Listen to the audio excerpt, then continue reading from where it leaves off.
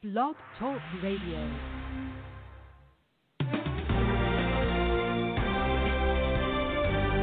Welcome to Manufacturing Talk Radio, the only show that takes a look at the obstacles and opportunities open to small to mid-sized enterprises that manufacture here in America. Brought to you by All Metals and Forge Group, with your hosts Tim Grady and Lou Wise.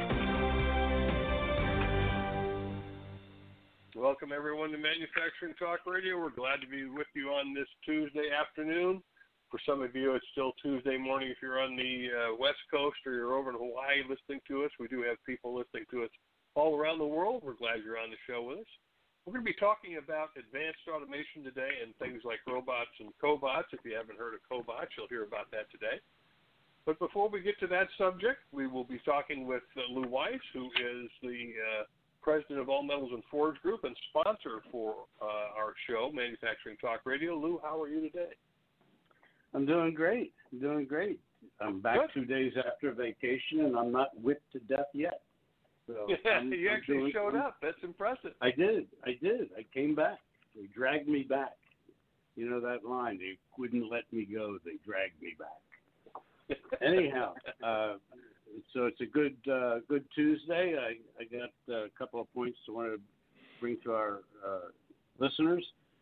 Our last week's show was with Cliff Waldman, Director of Economic Studies at MAPI, Manufacturers Alliance for Productivity and Innovation. He had given us reports from around the world, economic reports similar to Purchasing Manager reports, and he gave us the good, the bad, the ugly on the U.S. economy and global economies. And if you have a strong stomach, I suggest that you go to mfgtalkradio.com and listen to that show. It's enlightening and may make you a little bit more aware about what the rest of this year is going to look like. As far as new news, and I know I can't use the term new rules because that belongs to somebody else, so I won't use that. We do have a couple of news items.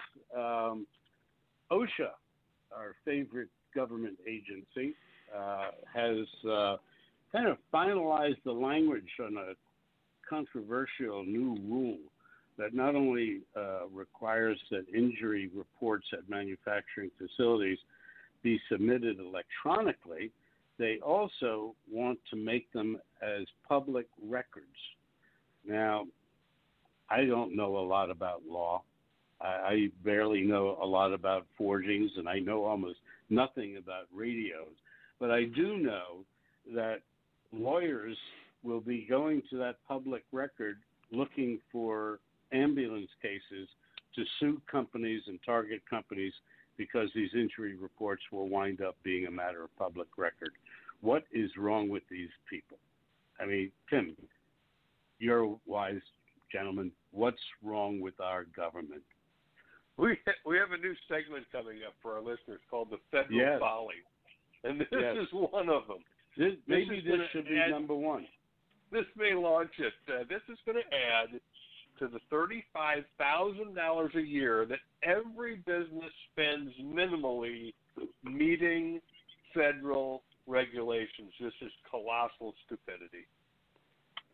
Okay, well, here's another one for follies number 2. General Motors adds hundreds of new engineering jobs to their rolls. In Canada, they think Canada is part of the United States, and they think this is okay. Well, Prime Minister Trudeau thinks it's okay. He congratulates General Motors for doing this. So they now have 5 plants in Canada hiring Americans, engineer types, hiring them away, putting them up in nice Canada. They do have nice people there. They do. This I could tell you, as some politician would tell you. But you know, we're still losing jobs. They still haven't gotten the message, our folks in Washington, that tax reform is the only way to end this depletion of jobs in this country. And further to that, I understand this is a Tim number. I don't know if this is true or not. Tim told me yesterday that $7 trillion is U.S. profits stored offshore in banks. And it would cost 40% to repatriate those dollars, so why do it? Unless, of course, the guys in Washington said, hey, we might be better off adding $7 trillion to our economy and don't worry about the tax. Well, that's it, folks. That's Federal Follies number 2 for the day. And on that basis, Tim, it's back to you.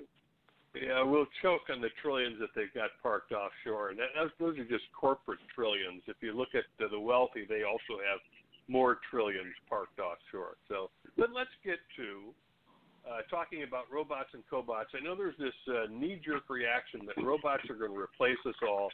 We're all going to be sitting on rusty lawn chairs watching the grass grow because robots will have taken our jobs. I'm not sure that's going to be the outcome, but let's talk with Jeff Bernstein, President of the Association of Advancing Automation.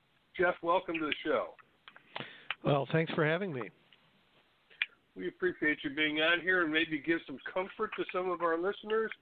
Give us a little idea of what the Association for Advancing Automation is, and then we'll get into some of these points on robotics.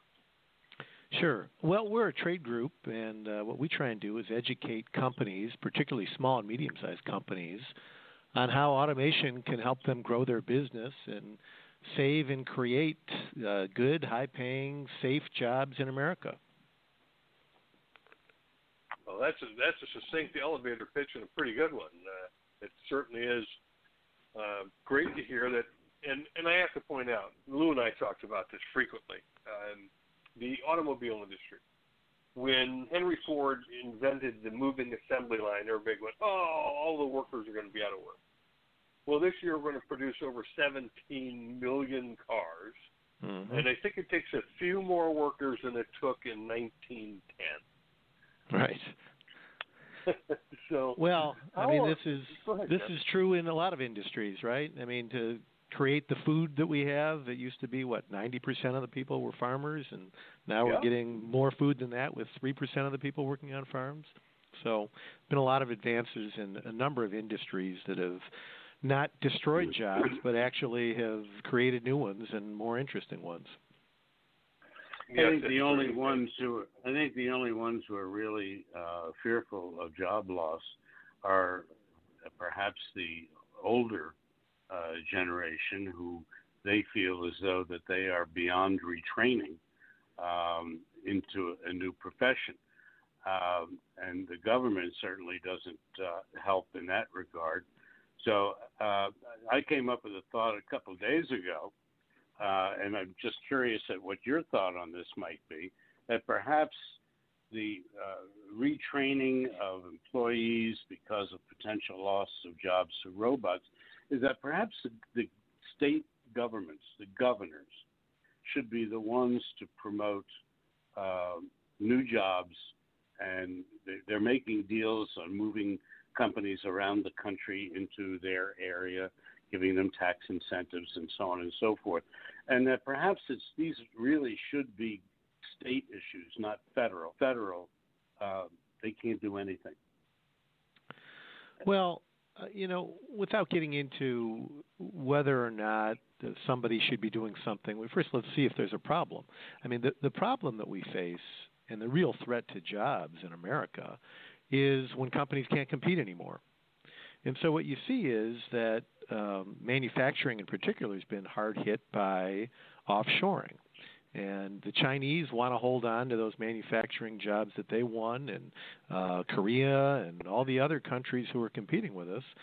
If our companies can't compete, that's when the jobs are lost. So it's not a matter of whether a company is losing a job because a piece of automation or a robot is doing it. It's can they stay in business and keep the jobs that they have even. And what we're finding is more and more companies in America are turning to automation as a way of competing. Increasing productivity and less downtime, and they can produce when the lights are turned out, and all of those things aid to your point. Yeah, and another big issue is that there are a lot of companies who hire people to do jobs that people really don't want to do. They're dull, they're dirty, they're dangerous, they're repetitive, and you get people to do the jobs for a while, and then they realize, you know what, I don't want to do this job anymore, and you can't blame them. But what happens to the company is that they have to constantly be hiring and training and then hiring again and retraining, and that makes everything suffer: productivity, product quality. The customers are upset, costs go up. And so some of those companies have decided that, well, wait a minute, why don't we automate those jobs that people don't want to do anyway? A great example is a company in the west side of Michigan called Vickers Engineering. And they faced this problem, and they said, look, we're going to have to automate, we're going to have to invest in robotics because these lower-end jobs, we just can't keep people in them. So they did, they automated, and as a result, their costs came down, productivity went up, quality went up, and they won new business from Toyota. They're an auto supplier, and they hadn't been able to crack Toyota, but then they did, thanks to the automation. And now the president of the company says, you know, I used to say to our people, I want you to cost justify why we should use a robot. Now he asks his people, I want you to cost justify why we shouldn't use a robot on this project, because he's seen what the benefits have been to the company, and as a result, they have more people now than they did before he bought his first robot. Interesting, and that's, I think, the reality, and the fear of losing jobs is more just bad press. Yeah, I would say a lot of it is misguided headline hunting stories that make it seem like, first of all, that the technology is much further along and capable, much more capable in terms of artificial intelligence than really it is in the real world. And second of all, nobody talks about this idea that all of us want to buy the latest iPhone or, you know, television that's got all the bells and whistles and is tremendous quality, and we want to buy it this year for less than we paid for it last time we bought it. And we want it to be a higher quality and more functional. And in order to do that, manufacturing companies have to keep their costs low. And as part of that, to get that quality up, they're going to have to automate. And if they don't, they're not going to win the business from companies like Apple or Samsung or whomever. So there's this element of, if you think that we're going to be able to just turn the clock back, we're just going to be able to go back and take out all the machines and just bring back all the people that we had back in the whenever period you think was the peak of manufacturing jobs in the United States, that's not going to happen, because they're not going to be able to compete. Those companies just are under too many competitive pressures to be able to meet the needs of the consumers. I think the peak year, I think, was 1996, if I'm not mistaken. And that was during the same period where Bill Clinton was promoting the idea of globalization of industries. So it was really he who started that. And then we had the peak year, and then we lost more and more jobs as we've gone along. But that had more to do with the fact, as you pointed out, that we weren't competitive. Other people became more competitive than we were. Right. And those other people were automating then and are automating now as labor price costs have risen in a lot of those countries that we ship jobs to. Mm-hmm. Mm-hmm. If I'm not mistaken, you can correct me. Are we not the number 3 country in the world in robotics? That Korea and Germany and China are leading the pack? Well, Japan has traditionally led the pack in terms of the number of robots installed. The U.S. was usually number 2, but some people would say maybe Germany. But, you know, it's pretty close between us and Germany. But the new number 1, the one that's coming on the fastest, and if they're not number 1 yet, will be very soon, is China.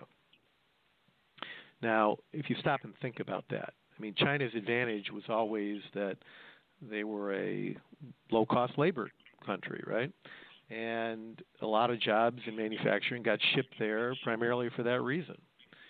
But as it turns out, the Chinese are facing the same issues that I just described that face small and medium-sized companies in the U.S. They can't get people to do these jobs. The jobs are dull and dangerous and repetitive. If they get them to do it, they leave, and they've got to go through that whole cycle. And they're being pressured by whomever they're selling their products to have tremendous quality, high productivity, and deliver quickly. So they realize that in order to do all those things, they have to automate. There's some interesting things about China, about job creation and so on.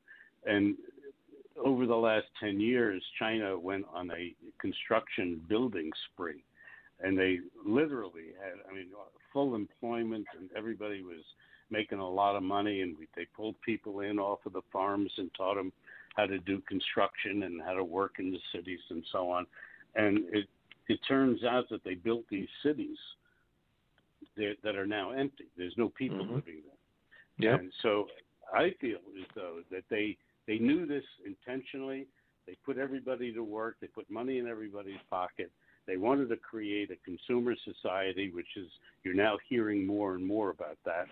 And so at some point in time, they'll tear these buildings down.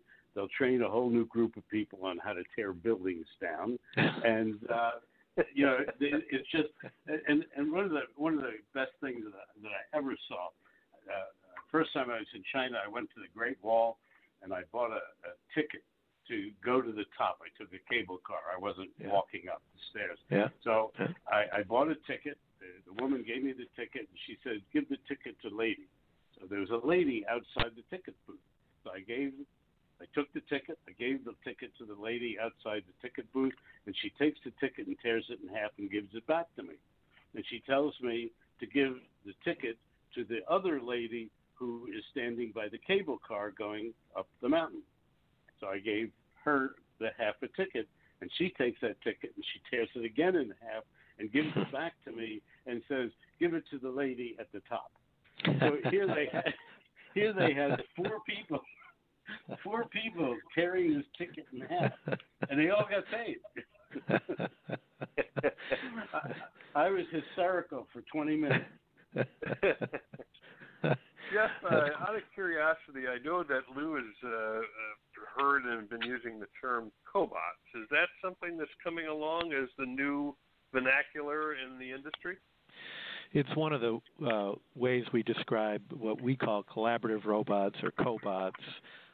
And these are robots that work side by side with people. This is a relatively new development within the last 5 or 6 years, where instead of putting robots behind fences to keep them away from people, that we've been able to advance the technology to the point where people and robots can work side by side. Okay. I know that we had on the show Rethink Robotics, and they make two, one called Baxter and one called Sawyer. Fascinating. Yes. They do work alongside people. Right. Do they have different bathrooms for robots and humans?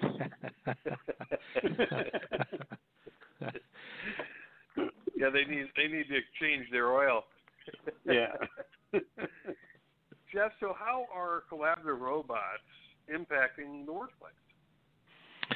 Well, they're starting to have a major impact on the workplace, because companies that in the past were resistant to considering automation because of the perceived costs and floor space needed and extra costs due to fencing and safety are now taking another look and saying that, well, if we can just put the robot in next to a person and the robot isn't going to hurt the person and the person's not going to hurt the robot, then maybe we ought to be looking at these new classes of robots. So we're starting to see them in the workplace, not just here in the U.S., but throughout the world.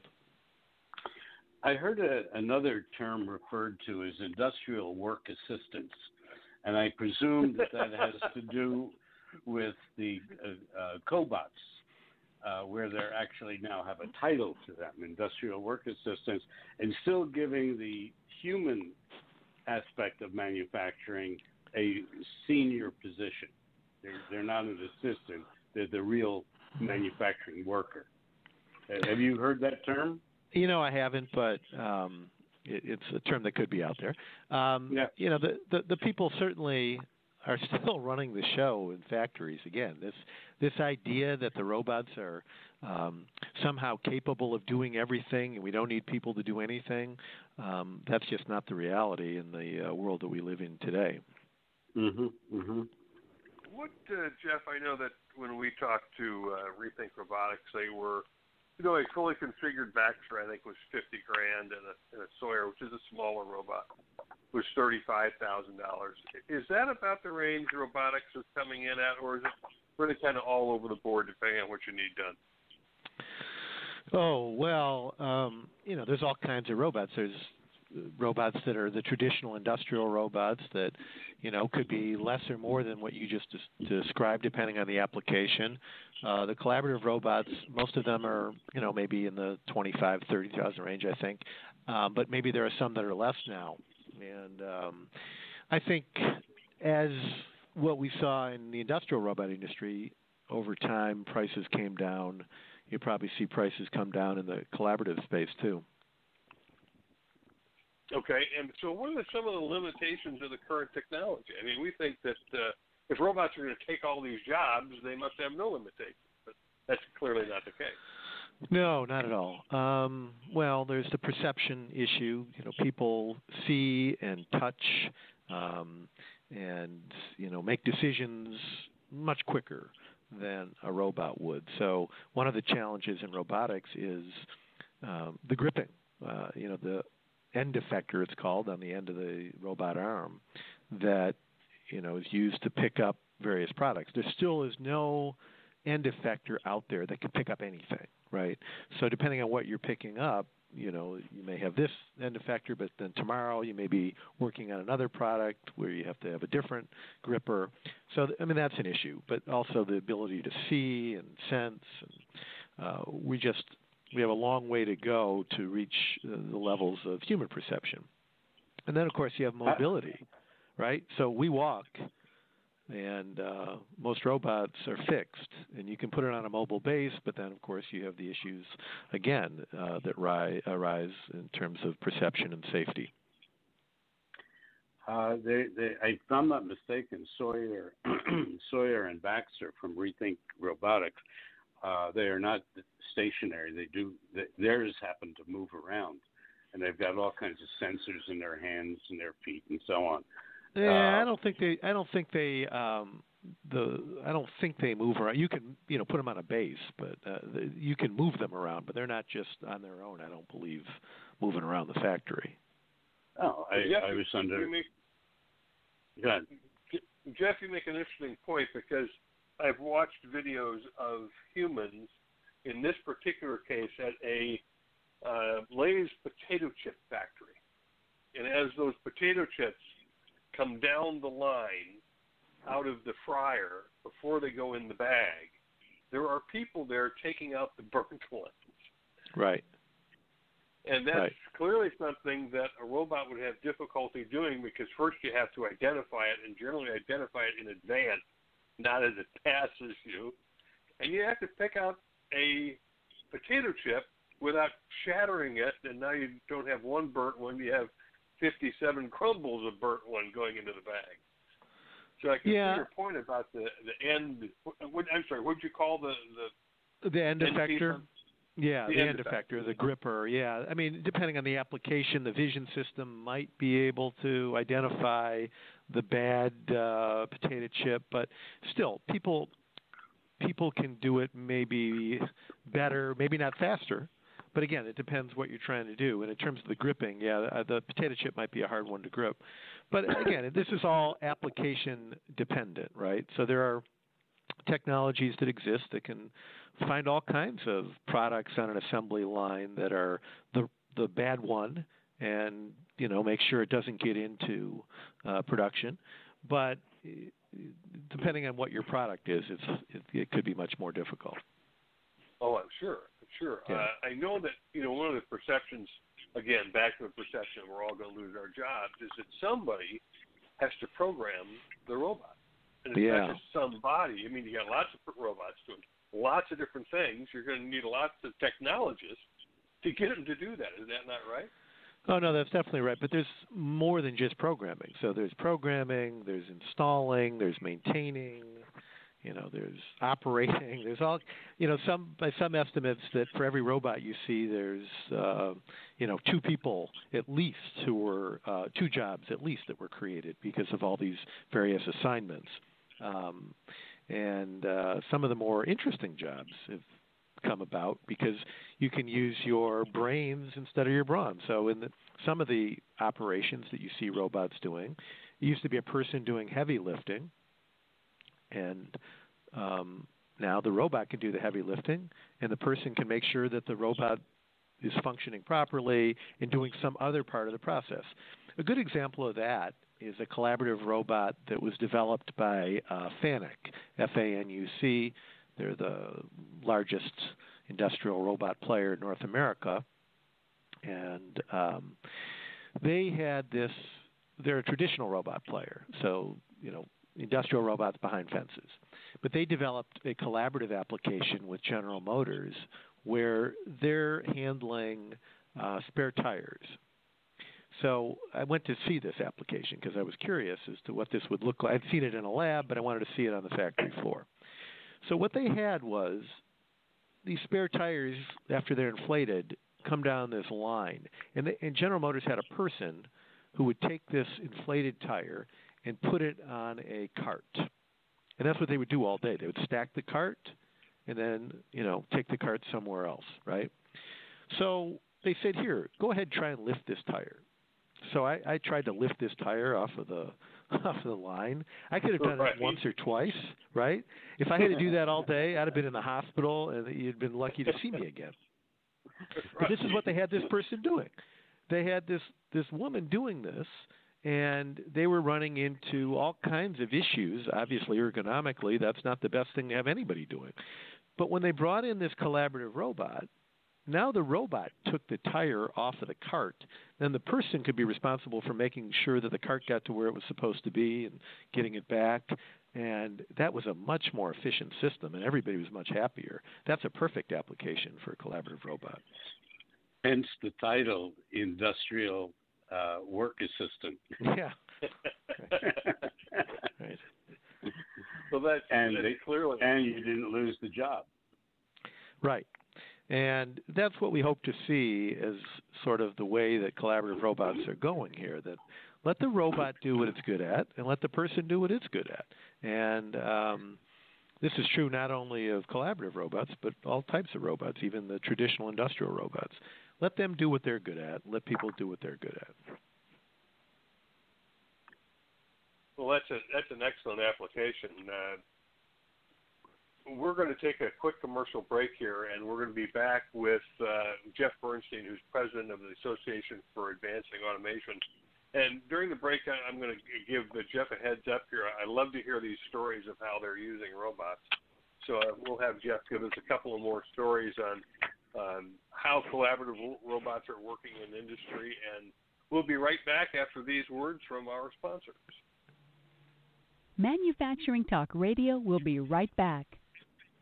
American Crane and Equipment Corporation in Douglasville, Pennsylvania is a leader in specialized cranes, hoists, and material handling equipment for industries including aerospace, nuclear, oil and gas, transit, construction, and waste handling. Call 877-877-6778 or visit AmericanCrane.com. That's AmericanCrane.com or 877-877-6778. All Metals and Forge Group is an ISO 9001 AS and EN 9100 manufacturer of open die forgings and seamless rolled rings in alloy, carbon, stainless and tool steels, aluminum, copper, titanium, and nickel alloys. Visit us at steelforge.com or call 800-600-9290. How do you keep your business humming? Where do you go when you're looking for quality suppliers of new equipment, components, MRO supplies, repair services, or even raw materials? 30 years ago, you would have turned to the Thomas Register. Today, those big green books are better than ever at thomasnet.com, industry's leading platform for product sourcing and supplier discovery. You can easily find that local machine shop, national distributor, OEM, or any supplier having the right quality certification. Fast and free. You can even get to specific products, components, or downloadable 3D CAD drawings simply by entering specifications or part numbers. There's a reason thomasnet.com has become the go-to supplier discovery tool for procurement professionals and engineers. There's simply no other resource like it, and it's all free. Go to thomasnet.com today and see how top-notch supplier discovery doesn't have to put a dent into your bottom line. Welcome back to Manufacturing Talk Radio. Welcome back to Manufacturing Talk Radio. We're here with Jeff Bernstein, who's president of the Association for Advancing Automation. We're talking about robots and cobots, and one of the commercials you heard during the commercial break was American Crane and Equipment Handling Company. They make cranes and lifting equipment, and in effect, Jeff, are not all cranes really robots? Well, mostly when we're talking about robots, they're some sort of reprogrammable, multifunctional machine. I don't know about those cranes. They're kind of older technology, I think. So they probably wouldn't meet our definition. Okay. So give us a couple of examples of that definition of where robotics are being used, and whether it's here in the United States or what's happening around the world. Well, you're seeing them in just about every industry now. Boeing is using robots, aerospace applications. You've got automakers using them to install seats in cars. You got people using single-arm collaborative robots to unload parts from press brake machines. You have robots being used in drug discovery. Okay, so think about that one for a minute. So yeah, that's curious. Go into that one for a minute. So traditionally, you have some research scientists testing out various drugs to see how quickly they'll work to cure cancer, something. Well, somebody realized that we could speed this process up if you use robotics in that loop, and they can work all night long and test all kinds of compounds, and maybe we can get to some cures faster, and that's what's going on in drug discovery. They're finding drugs that work against various illnesses and diseases through the use of robots. Not always collaborative robots, but robots that are on a smaller scale, not big, heavy machines like you're used to seeing. Another area that we're seeing the use of robots in is a really interesting one, warehousing and distribution. So you have these huge warehouses like that Amazon would have, right, with all their products that they want to send to you. And these are big spaces to get around. So they've developed robots that can move around these factories or these warehouses and bring the products to the people rather than have the people running all around and getting them. And now they're working on having the robots being able to pick the parts off of the shelves and work together collaboratively with the people. So now you've got really interesting things going on with mobile collaborative robots. So, that's one to watch, because Amazon potentially could become as large a user as a big automotive company. Yes, I'm sure they should. As an additional thought, Jeff, I've been doing some research on this, and they're talking about turning workers into robo workers by using augmented human-like tools. For example, robo gloves and power thumbs and exoskeletons and so on, which is a kind of a middle step to going full automation. Do you see this as an adherence to the robot future, or is it a part of the collaborative experience where, yes, we'll have robots, yes, we'll have human-like robots, and yes, we're going to have robot-like enhancements for humans to use? Well, it's hard to know exactly what's going to happen. Yeah, it's hard to know exactly what's going to happen in the future, but these exoskeletons in particular, let me talk about that one. So these are really interesting developments because, yes, there are factory applications where if you have to lift something heavy all day, you could put on this suit, which gives you the ability to lift heavy things all day, right? So that's a factory one. But I've seen really cool demonstrations of exoskeletons being used in an environment like a nursing home. So you think about the aging population that we have. And one of the shortages is going to be, this is around the world, who's going to take care of this baby boom generation when they're older? And you want to, if you've ever been in one of those assisted living homes, you know what those people do. They have to lift the patients up and transfer them to the bed and into the bathtub and the shower, all that. It's a terrible, terrible job, heavy lifting. People get injured all the time doing this. Not only the person doing the lifting, but the person who's being lifted. So what if there were these suits that somebody could put on that would give them that ability to lift a heavier load?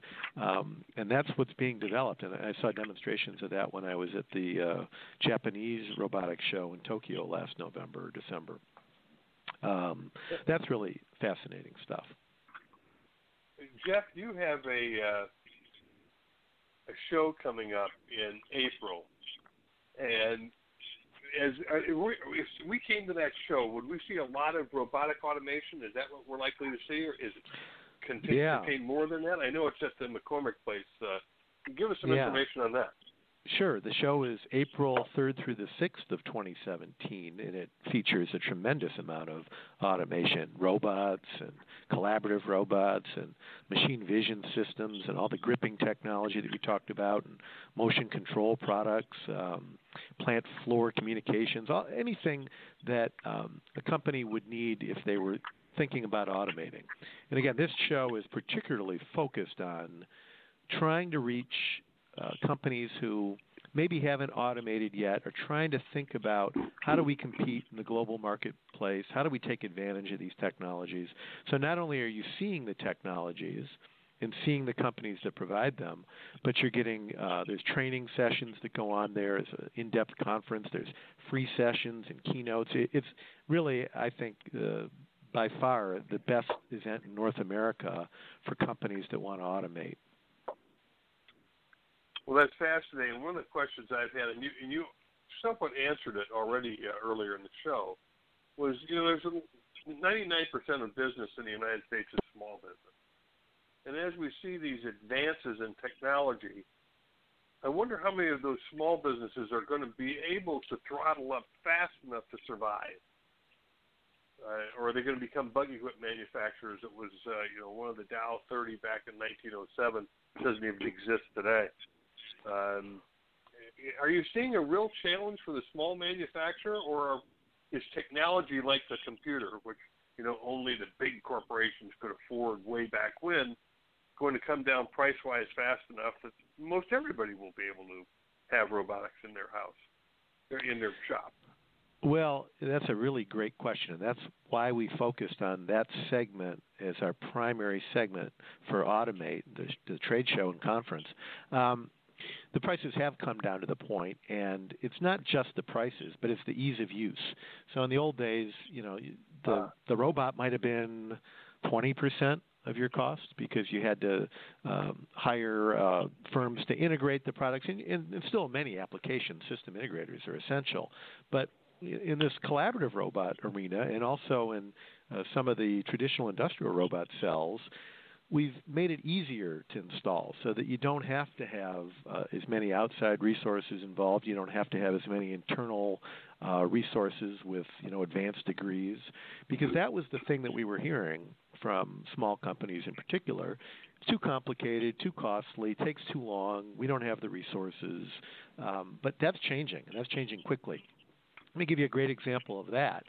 So there's a company in Baltimore called Marlin Steel. Oh, I know Marlin Steel, sure. Oh, okay. So you know Drew Greenblatt and his story about how he was about to be put out of business? Yeah? Yeah. I'd love to hear it from you. You. Yeah, we've had him on the show. Go ahead. All right. Well, we refer to Drew as sort of the poster child for what a small company can do with automating. His challenge was that he was making baskets for bagel stores. And how good does the quality have to be for a bagel store owner? All he needs is that the bagel doesn't drop on the floor. And so, Drew had a pretty good business that he had acquired there, and all of a sudden he found out that the Chinese were able to ship the finished basket to his customers for less than it cost him to buy the steel.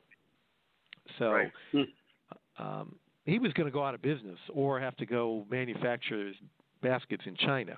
But what he decided to do was take a chance on investing in robotics and automation. And as a result of that, his productivity went up. The number of people being injured who had been bending all the steel by hand, those injuries dropped to zero.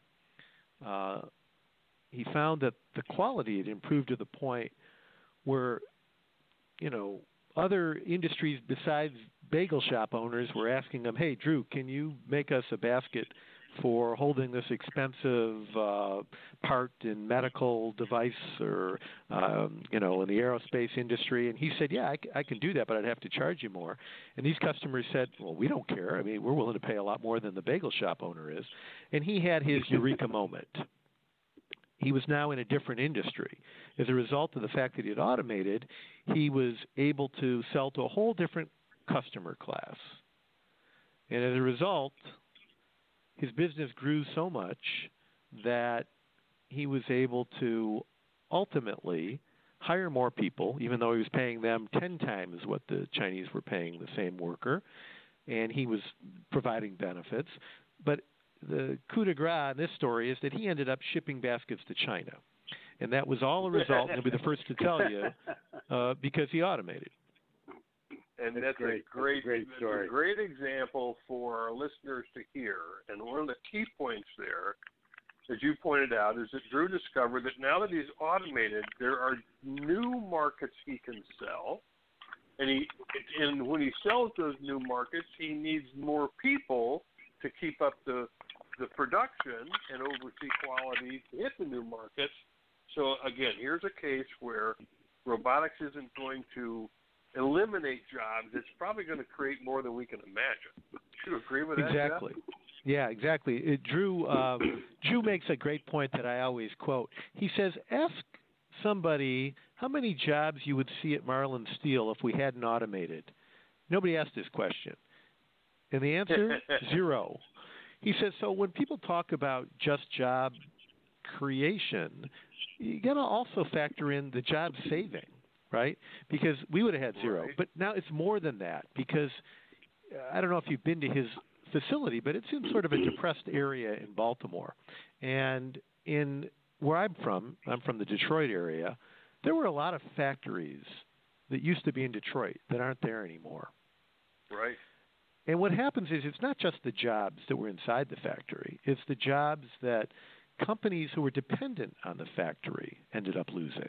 So if you were a supplier to the factory, or if you were a restaurant around the factory that was depending on the workers eating there, or a bowling alley, or a dry cleaner, whatever it is, those jobs go away too. So if we could have kept more manufacturing in Detroit, we would have had more jobs overall, not just inside the factories, but overall. And that's never factored in when people talk about, well, robots are taking away all these jobs. Well, that's a good point, because it does create kind of a community around a factory, and certainly there are a lot of communities in Detroit and Ohio and Indiana who would quickly point out that when they lost the factory, they lost the town. Yep, that's right. So now that we've got robotics coming along, I'm very excited about it, because I see in like Drew's case, he was telling me about one of his workers who bent the metal wire for the basket that he was making for the bagel stores, and this guy could have played in the NFL almost anywhere. Because he'd become a behemoth of a person because he bent hard wire all day long by hand. Right. Tough work. So, yeah. I mean, who would want to do that? Yeah, after a while, that gets a little dull. Yeah. Right. So let me ask you, Jeff. I mean, we're really still in the infancy stages of robotics, even though it's been around since Marvel Comics and Star Trek. Where is it going? I mean, are we at near capacity on the intellect of robotics, or are we still 50 years away from reaching the optimum level of either artificial intelligence or robotics or what have you? Well, Joe Engelberger, who was the founder of the robotics industry and was the person who created the first robot company called Unimation that was installed the first robot at a GM plant in 1961. He used to tell me, if you're going to make a prediction, make sure you make it far enough out into the future that you won't be alive to see the results. So I kind of adhere to that philosophy. So I'm not going to tell you that in 30 years we're going to reach the peak. And the reason is because I've been in this business over 30 years.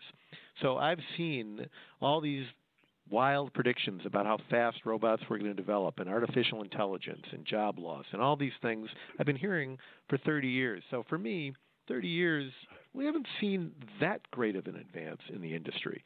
Now, things are changing. The technology is improving. Artificial intelligence clearly is improving.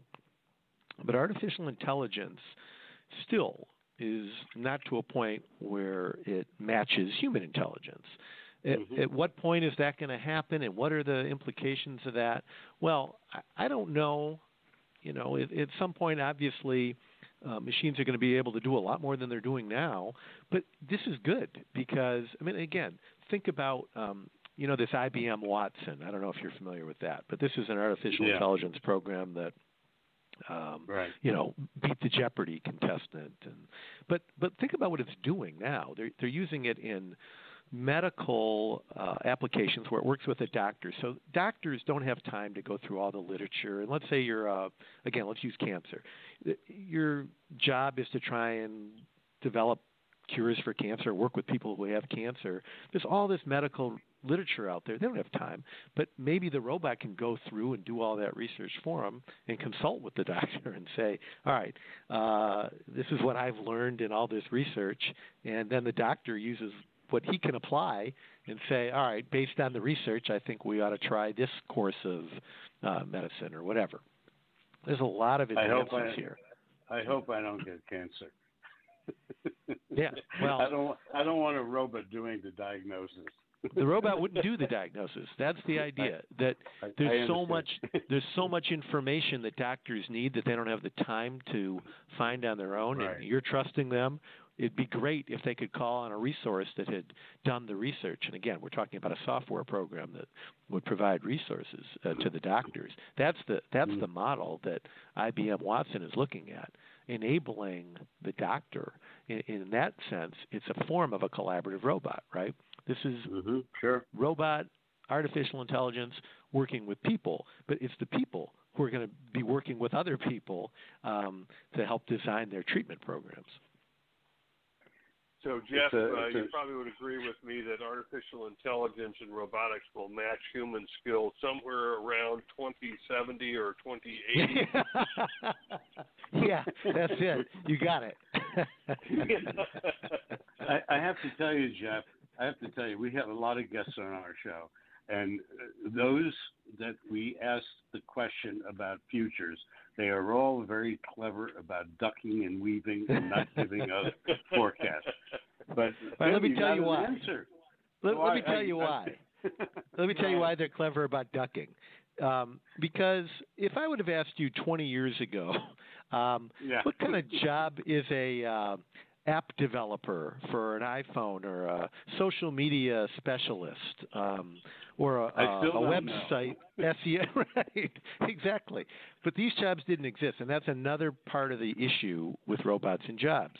Robots enable a lot of these jobs to come along. They enable a lot of products to be made better so that, therefore, you have new platforms to develop applications for. But nobody talks about that. All they talk about is what they see today. Well, a robot can pick up this part, and a person used to pick up the part, so therefore all these jobs are going to be lost. What about the new jobs we can't even imagine that are going to be created? And there's millions of them. Yeah. Of course. And, one of the things that, I think about, and we haven't actually spoken about it specifically in this show, but the buyer of robotics should most definitely be looking at ROI. What's their return on that investment, and how long will it take? You can buy a Baxter or a Sawyer, and you've got an ROI in less than a year, and then you've got that machine for God knows how long.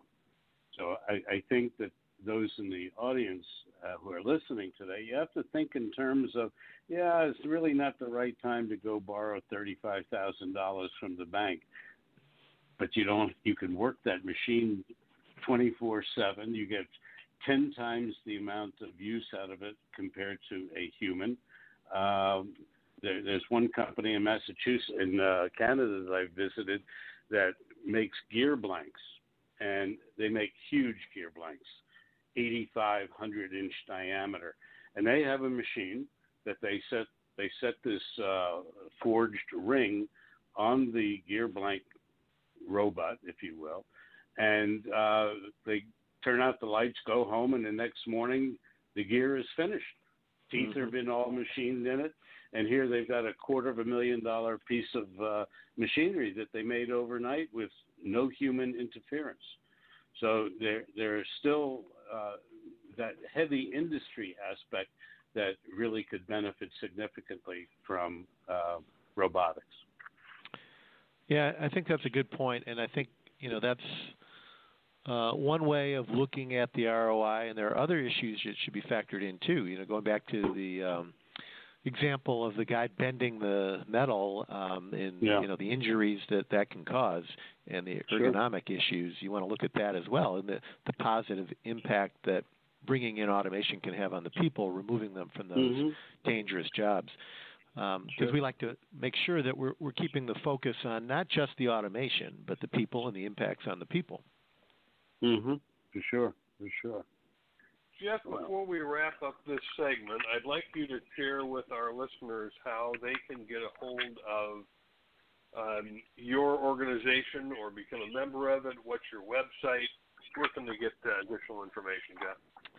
Yeah, the best way would probably be to go to our website, a3automate.org, and there you can download our white paper on the impact of robots on jobs, and you can learn about our upcoming events, and you can learn how to join our 3 associations, one on robotics and one on machine vision and another one on motion control and motors.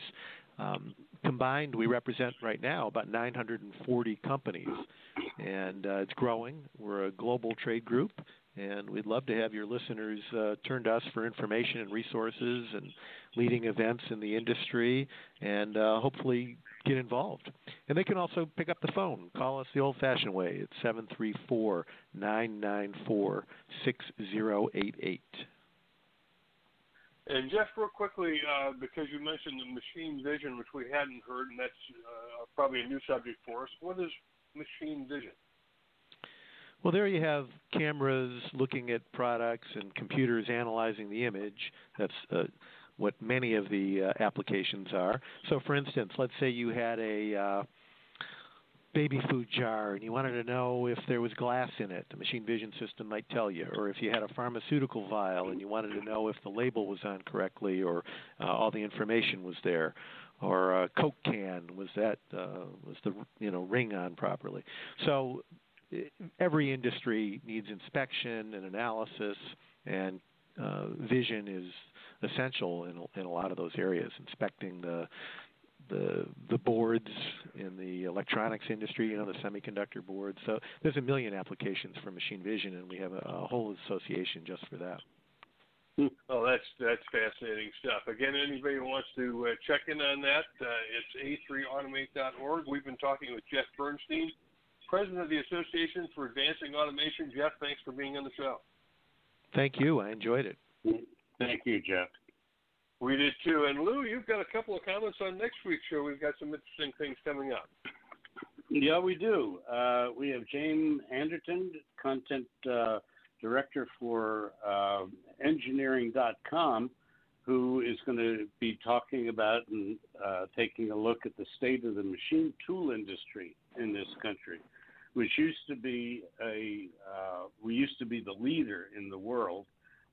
Now we're in third place behind Japan and Germany, and he's going to talk about how the U.S. government could help. Did they help? Should they help? Will they help? Probably not. But it should be an interesting conversation. And frankly, I've been in manufacturing for over 50 years, and the machine tool industry numbers, which comes out every month, was a leading indicator for all manufacturing in this country, where whatever the number was, if it went up, that means things were going to be terrific in manufacturing in 6 to 9 months. If it went down, it's time to sell the farm and move on, because in 6 to 9 months, things are going down. So it should be a very interesting conversation, and I personally am very interested in having a conversation with him, because I've been following these numbers now, like I said, not years, but decades. Well, we've been having a great conversation with Jeff Bernstein. You just heard from Lou Weiss, who is the sponsor with his company, All Metals and Forge Group of Manufacturing Talk Radio. My name is Tim Grady. We will be back again with you next week to talk about another interesting subject. In between now and then, you might want to check out our website, mfgtalkradio.com. We have a number of hot articles that hit that website almost on a daily basis to tell people what's happening in manufacturing. Be sure to check out the articles on mfgtalkradio.com, and we'll speak with you again next week. Thanks for listening. Thanks for joining us on Manufacturing Talk Radio. You can hear our next broadcast each Tuesday at 1 p.m. Eastern Standard Time at mfgtalkradio.com. This podcast is a part of the C-Suite Radio Network. For more top business podcasts, visit c-suiteradio.com.